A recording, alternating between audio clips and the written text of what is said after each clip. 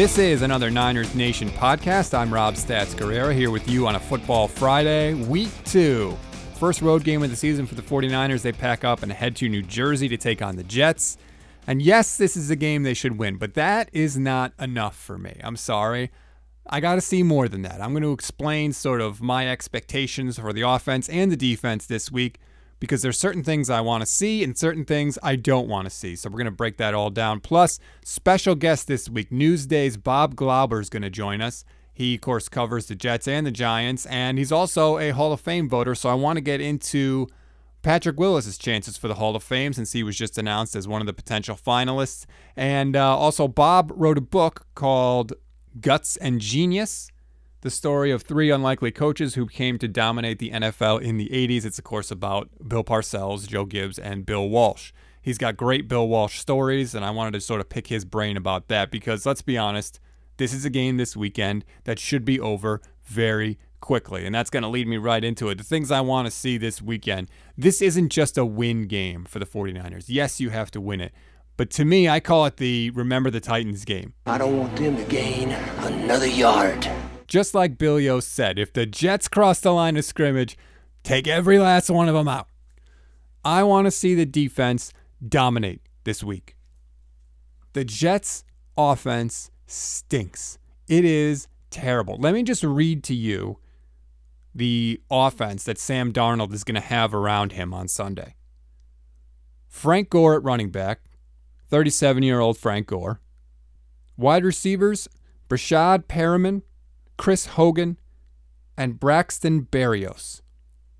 No Jamison Crowder for the Jets this week. He's got a hamstring. He's out.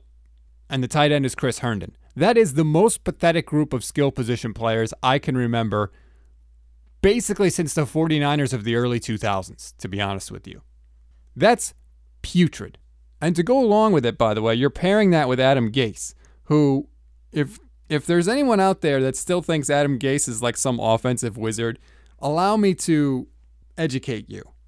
Since the Jets have been coached by Adam Gase, they have scored on just 24% of their possessions. That's the worst in the league. They've gone 3 and out on 44% of their possessions. That's the worst in the league. And their average drive has gone just 23 yards. Guess what? That's the worst in the league too. Adam Gase don't have it. There should be nothing for the Jets on Sunday. I want to see them get absolutely smothered. There's no excuses for Eric Armstead to not have a big impact on this game. You got that huge contract. These are the games you have to feast. Fatten up the stat line, Eric. I want 2 sacks from you, maybe a forced fumble. You should be disrupting every single pass play. And that's what I think will happen. Nick Bosa spoke to the media this week, and he said something I thought was pretty interesting, so I'm going to play it for you. We're playing a team that allows us to kind of play our scheme this week, and we're excited about that. And, yeah, it was just kind of like putting that behind us and getting on with the season, getting back to what we do. When he says they allow us to do what we do, what he really means is Sam Darnold can't run around like Kyler Murray. So everything is set for the Niners. The table is set for them. That defensive line needs to feast. The secondary's banged up. Sherman is out. We still don't know about a Keller Witherspoon, who was in the non-contact practice jersey on Thursday. We don't know what's going to happen, but it shouldn't matter. The 49ers D linemen should absolutely dominate this game. It shouldn't even be difficult for the secondary. If the 49ers do not shut out the Jets, they should be mad. They should be mad. That's the kind of offense they're facing. And if you're going to be a team that gets back to the Super Bowl after losing it last year, you need the defense to be what it was last year. And this is the game to show that. Because if you can't do it against this team, if you can't do it against this coach, who are you doing it against? Where is your confidence going to be? I don't want to see any laughing on the sidelines. I don't want to see any celebrating, by the way. None of that. Dominate. And act like you're supposed to dominate, because you are. This is what you should do. You shouldn't be happy about it. It should be businesslike. And I think they will. Now, on the offensive side of the ball, it's very, very simple. The offense in this game has 2 jobs. 1, protect the football. The only hope the Jets have is if they get the football back on turnovers or, like we saw last week, a blocked punt that sets up a short field. That is it. You take care of the football. If every drive ends with a kick, you're going to win. And the other job, get up by 2 scores. You get a 2-score lead in this game, there's no way the Jets are coming back. Very simple. Protect the ball, get up by 2 scores. Now, how do you do that? Run it. Run the hell out of it. I don't care if you're getting 3 yards a carry. Run the ball. You've got all those running backs there. Use them. Coleman, McKinnon, Mostert. Even Juice should get a couple of handoffs in this game. And I know the Jets have a good run defense. I don't care. That's how this offense moves. Run the ball. And then, once you run the ball, let Jimmy throw it in play action, please. He's a much, much better passer going off play action. Every quarterback is pretty much. And you hardly used it last week. I think it was just 12 of 32 plays, 12 of 33 plays were play action. Crank that up, Kyle. I want to see Jimmy get into a rhythm. I want to see him gain some confidence. That's what this game should be about for the 49ers. Heard an interesting observation from Steve Young. And I want to make sure I give the proper credit because I always hated when people didn't do that from when they stole stuff from Pro Football Talk, which I used to produce. And trust me, they did. So I think it was on KMBR. Let me just double check. Yes, KMBR. And I hadn't thought of this, and I may have been wrong with my analysis on Thursday. That could be my fault. Steve Young said it wasn't that Jimmy Garoppolo didn't know what to do when his first read wasn't open. The problem was he was going through all the reads too quickly. So he's going, first read, 1. Okay, he's not there. Check, check, check. And then all of a sudden he goes through 4 receivers and he's got no options left. And now he doesn't know what to do. And Jimmy's strength is not improvisation. So I said earlier in the week that he didn't know what to do after his first read. I could be totally wrong about that. Maybe he was flying through all of them and then he got stuck and didn't know what to do. Once the All-22 film came out later in the week, I did see a couple of things where if he had been a little more patient, there were some openings.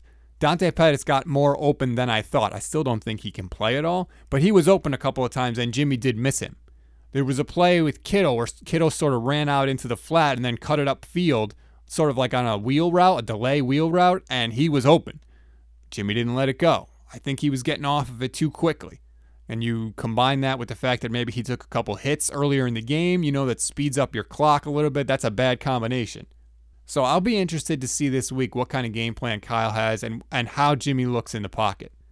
I think there'll be a little bit of motivation for the Jets defense. Quinnen Williams is in the middle of that Jets D. Of course, that was the debate. Remember, should the Niners take Bosa or Quinnen Williams? I think we figured out pretty solidly the Niners made the right choice. But I think Quinnen will be motivated. I don't think he's a bad player. I think he's a good player. So it'll be a little extra juice there. Hronis Grasu will probably be the center. Ben Garland could play, but chances are it's going to be Hronis Grasu. I think we'll be able to tell a lot of how Kyle Shanahan is feeling in this game by how aggressive he is. If he's going for it on 4th down, I think that shows he knows we got to start getting in the end zone. We got to start getting some points. In basketball, they say it's always good for a shooter to see the ball go through the net. I think he's going to want to see the ball go through the net a few times. So maybe we see him go for it on 4th down, near the middle of the field, 4th and short. Take a couple of deep shots. Please, Kyle. Let's see it. Brandon Ayuk should be good to go, make his debut. I know he's a rookie, but he can run. Let him go. Take a couple shots. If all goes well for the 49ers this week, the whole division could be tied at 1-1. Seattle's hosting New England. The Rams are in Philly to play the Eagles. And Arizona's got to take on Washington, and normally I'd give Arizona the edge, but Washington looked pretty good last week. They were down 17 points and came back. They're feeling good. They finally have a head coach in Washington who's an adult. This weekend could be a complete get-right weekend for the whole division. Everybody could be tied at 1-1. Niners faithful will be able to exhale a little bit. I don't want to get too far ahead of myself, but if you then look at week 3, the Rams are going to Buffalo. The Cardinals have the Lions. And the Seahawks are playing the Cowboys. So, things could really start to shape up for the 49ers. Just like I said after Sunday's loss, if we get through the first quarter of the season and the 49ers are 3-1, they're going to be just fine. The first step of that happens this week. All right, why don't we do this? Let's take a little break, and then I want to get to the interview with Bob Glauber. I asked him about the Jets and the Giants, obviously, but then we went sort of a little bigger picture with Patrick Willis Hall of Fame chances, and we dove into some of his great Bill Walsh stories from his book. So Bob Glauber coming up next. We'll be right back. I am so pleased and privileged to be able to be joined by what I can only describe as the great Bob Glauber from Newsday. Bob, thanks so much. Robert, it's a pleasure to be here, and really glad to be talking to you on that side of the mic, and it's all good, my man. You are the only person that calls me Robert. Well, I usually call you Che, so Robert maybe is a step up now that you're, running the show. We both know I've been called worse, that's for sure. Yes. So I want to get into a couple different things with you. Obviously, the 49ers will be playing both New York teams, so that's going to be something we'll talk about. But also, you wrote one of my favorite books, Guts and Genius, the story of three unlikely coaches who came to dominate the NFL in the 80s. I have questions about that I can't let you go without asking you about. And you're a Hall of Fame voter, and there's a couple 49ers that I am curious to get your thoughts on because you've been in that room. So you know what it's like. So I trust your opinion there. So let's start with the game this weekend. Niners, Jets. If you asked me 2 days ago, I would have said this is going to be just a complete demolition. The 49ers are going to roll right over the Jets. Then they lose week one. They have a ton of injuries. And now I'm just hoping to eke out of there with a win. Well, I think they will win. Listen, if you saw the Jets last week, I'm sure you did. It was just a comedy of errors, and they're just not in a good place right now. But look, week to week, things change in the NFL, and they can get together. There were some promising things for the Jets, some promising plays for Sam Darnold, but a lot of, disturbing ones too. And, to me, the 49ers are just too good of a team. And I know it was an upset last week, but look, divisional opponent, improved team, Kyler Murray, big step up. I guess I'm not terribly surprised they kept it close, maybe a little surprised they won. But, Arizona is a good team, and they got good players. The Jets are not a good team, and they don't have good players. So I would think just matchup-wise, this should tilt in the 49ers' favor.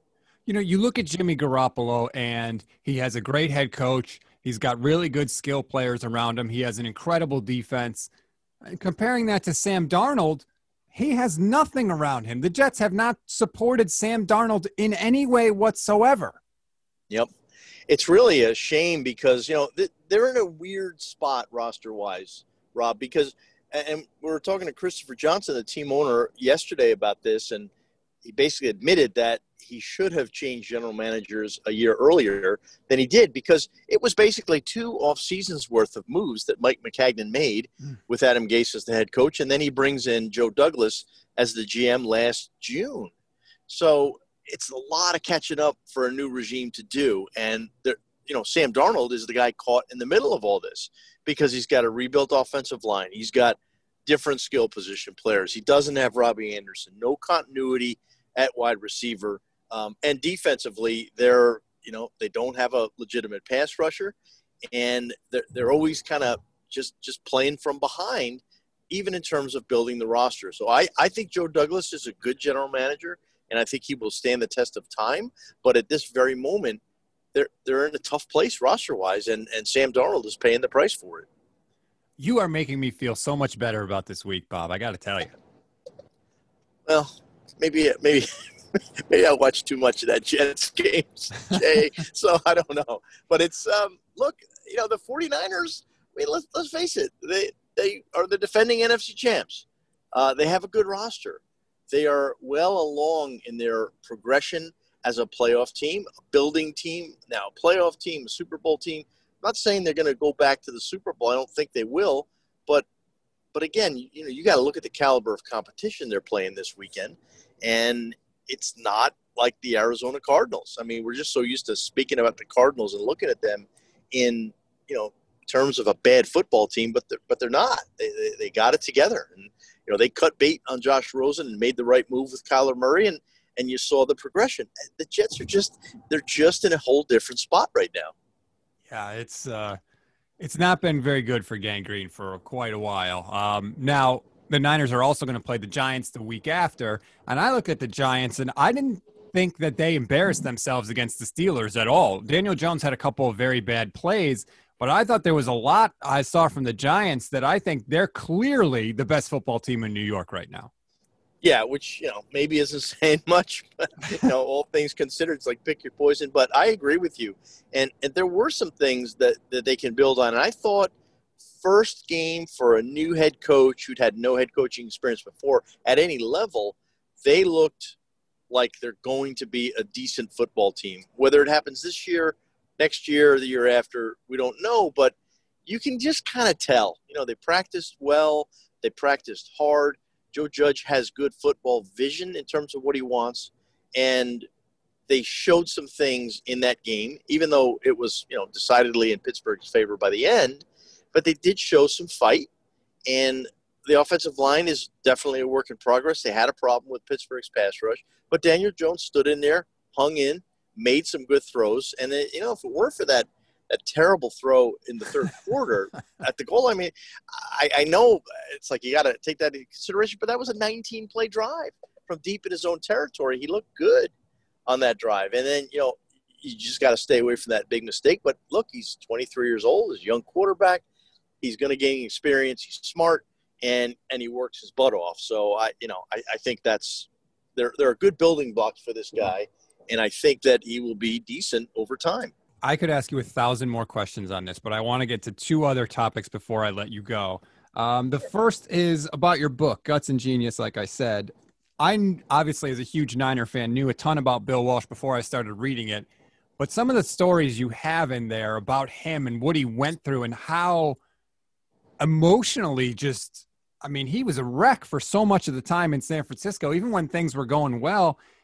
Do you think that Bill Walsh could coach today with everybody having a camera phone and all the media that there are today? Do you think that he would survive today, or do you think he wouldn't have been able to do it? Wow, that's a good question. No, I think he would have been able to do it, but I think he would have been a short-term coach like he was. Now, 10 years is 10 or 12 years, whatever. It's not that short a period of time. I believe it was 10 for Walsh, but it was intense for him. It's even more intense now. So personality-wise, he was very insecure, extremely insecure. Brilliant, but insecure. And I was blown away by how insecure he was, and the people who knew him best would tell these stories. I mean, Mike White, a former, one of his best friends, a longtime assistant coach of his, talked about how after the 82 season, this is 1 year after he wins a Super Bowl in San Francisco, after the 82 season, the strike year, he feels so bad that he didn't make the playoffs. He calls Mike White, who's coaching in the Hula Bowl, and he says, Mike, I want you to coach the team. I can't do this. I just can't do it. I'm like, oh, my God. And so Mike White says, Bill, hey, son, I talked to him for 40 minutes. I get explained to him, you cannot do this. You can't be the general manager. This team works because you're the coach, and you can't do it. So he talked him off the ledge. And I can't tell you how many times he had to be talked off the ledge. And I think that's one reason why he didn't last longer, because Eddie D at the end said, I can't keep talking this guy off the ledge. I can't keep reassuring him. I think I want to change. And Eddie kind of got a little bit too big for his own britches, in the respect that he kind of thought he was doing it. And, it was Walsh. And by the end, Walsh was just this burned out husk who just had to step away. And he regretted it shortly after he recovered from the season in 88, after the 88 season. He's like, all right, I think I made a mistake. And he never coached again in the pros. But he knew then that he had stepped aside too early. So it would have been a wild ride for Walsh in today's NFL. I just can't imagine being so good at what you do, but also kind of so unaware of it in a way. It was so strange. Yeah, it was strange, but he had that in his growing up. He had this, high-low thing. He was a very lonely child growing up. Parents had some issues. There were some marital issues there. There were some psychological issues. And Walsh is a very sensitive child. He didn't really do well with it. But he persevered. Sports was his outlet, and that, became his purpose. But it was tough. I could imagine if Bill Walsh had Bill Belichick's deadpan personality, that guy, if he were still alive, he might be coaching today. And then that's the sad part of it, is that, even those three guys that I wrote about, Walsh, Gibbs, and Parcells, they were all like kind of 10 years and out guys. Parcells kept coming back, but the prime of his career was relatively short with the Giants, 83 to 90. And it was just so intense. And it was intense partly because those guys kept taking turns beating each other up on the field. And it was this great rivalries. I mean, just great. I had a chance to cover them starting in 85, and I didn't realize how special it was. It felt special, and it was like great football to watch. And I'm thinking, okay, it's always like this. Well, no, it's not. And it was truly a unique time in the NFL. Maybe the golden age of coaching and games and rivalries in the NFL, because free agency changed a lot and the attention on the NFL changed a lot. So coaching in today's NFL, a lot different than it was in the 80s. Absolutely. There was something different about bringing back basically the same teams every year to come face each other. Yeah. They knew each other. You had more veteran players, so they're better at what they do. You don't have to keep churning the bottom of the roster and introducing new players to the NFL, teaching them year after year, which is the brilliance of Belichick, is this guy continues to do it. And in no matter what the circumstances are and how your rosters are built and what the free agency or roster situation is. So he's incredible. But back then you did have your teams. You knew who they were. You had a chance to keep great teams together. And I think the result was just this tremendous sequence of rivalries and just great football for that entire decade. The book is Guts and Genius, the story of three unlikely coaches who came to dominate the NFL in the 80s. You should definitely pick it up. Now, all three of those coaches, Bob, are Hall of Famers, which segues me into my last question for you. Good segue, Stats. Good segue. You pick things up when you sit behind Mike Florio for 7 years. Poor guy. I'm just going to leave that there. The 2021 Hall of Fame nominees are out, and I want to ask you about Patrick Willis. He doesn't have a long career, but he has greatness. His highs were very, very high. You've been in the room. How is that looked at by guys in that room? He's very great, but not for very long. Yeah, that's the only knock against Patrick Willis is the brevity of the career, and it's going to be an issue. Now, I think performance-wise and talent-wise, he is a Hall of Fame player. The one thing that people struggle with in the room is the longevity, and it happened but Terrell Davis got in, and that was a big moment for a guy like Patrick Willis. It's very meaningful that I think it was a 4-year period for Davis that he had true dominance, and then injuries kind of cut short the rest of his career or just limited him. So now Tony Baselli's having trouble now getting in because it's brevity, and he's going up against, at his position, he's going up against, Kevin Mawai, guys who play, Steve Hutchinson, guys who played a much longer period of time. And it's like, you just can't question it. So the length of career is definitely going to be an issue for Patrick Willis, but the talent and the skill level certainly is not. 7 full seasons for Willis, 7 Pro Bowls, 5 first-team All-Pros. He was a Defensive Rookie of the Year. If they won that Super Bowl that's in. I mean, that's going to be in. I'm telling you. Yeah. I get Niner fans upset because I don't think longevity has to be part of it for me. Anybody can be, not anybody, but a lot of guys can be great for 1, 2, or 3 years. But to be great consistently is what separates you from everyone else. So I didn't think Terrell Davis should be in. I could understand if they kept Patrick Willis out. To me, you have to be great for a long time, but that's just sort of my personal bias. Yeah, but 7 years is a long time. And was it 5? You said 5 first-team All-Pros? Yes. I mean, that is not insignificant, my man. So I think I think at the end of the day, whenever that day is, in terms of, it's hard. This year, I think there are 3 surefire guys in Woodson, Peyton Manning, and Calvin Johnson, right? So, yeah, I think Calvin will get in. Wow. Because there's another brevity, he cut it short. Okay. But I think those 3 get in. So there are a limited number of spots. It's a couple of spots for the rest of a great, great class of finalists or semifinalists. Well, here's hoping. I'd like to see it just because I like Patrick Willis. I think his story is incredible. He's one of the all-time great people. Just like you, Bob, one of the all-time great people. You're very kind, Stats. Thank you very much. I appreciate it. And go buy the book. Again, Guts and Genius. It is fantastic. The great Bob Glauber, everybody. Thank you, Robert. Appreciate it. Thanks again to Bob Glauber. He is one of the best. He's a great guy, a great writer, somebody I got to know a little bit at NBC when we worked together, and I always appreciate his time. That's going to do it for me. I will be back on Sunday with a complete reaction pod. We'll break down everything that happened. Please rate, review, subscribe to the podcast. If you like us, awesome. If you don't like us, tell us what you want us to do better. You can always follow me on Twitter at StatsOnFire. And if you want to follow the Niners Nation Podcast Network, that is at NN Podcasts. Have a good weekend, everybody. Enjoy the game.